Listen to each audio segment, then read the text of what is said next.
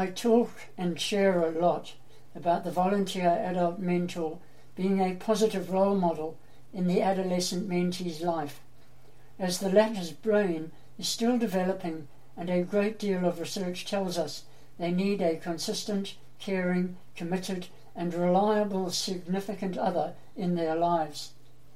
I remember reading an account of an adolescent mentee describing how she had to work hard at not allowing her mentor to be too actively involved in her life.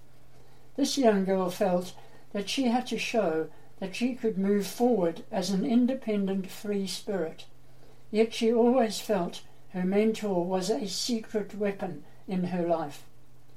What she meant was that when she was facing challenges, she would hear the stable, non-judgmental and encouraging voice of her mentor in her head, and it felt that through the mentoring relationship, a part of the mentor lived within her, something she felt very privileged to possess.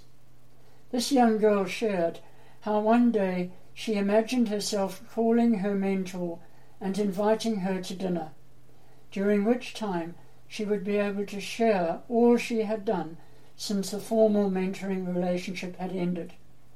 Through this time of sharing, she envisaged her mentor being as proud of her as she was of herself, because she had lived the life she and her mentor had imagined and dreamed of during the mentoring journey.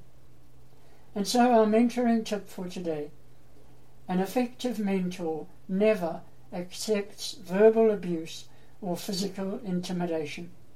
Until next time, have a great day and remember to maximize every mentoring minute.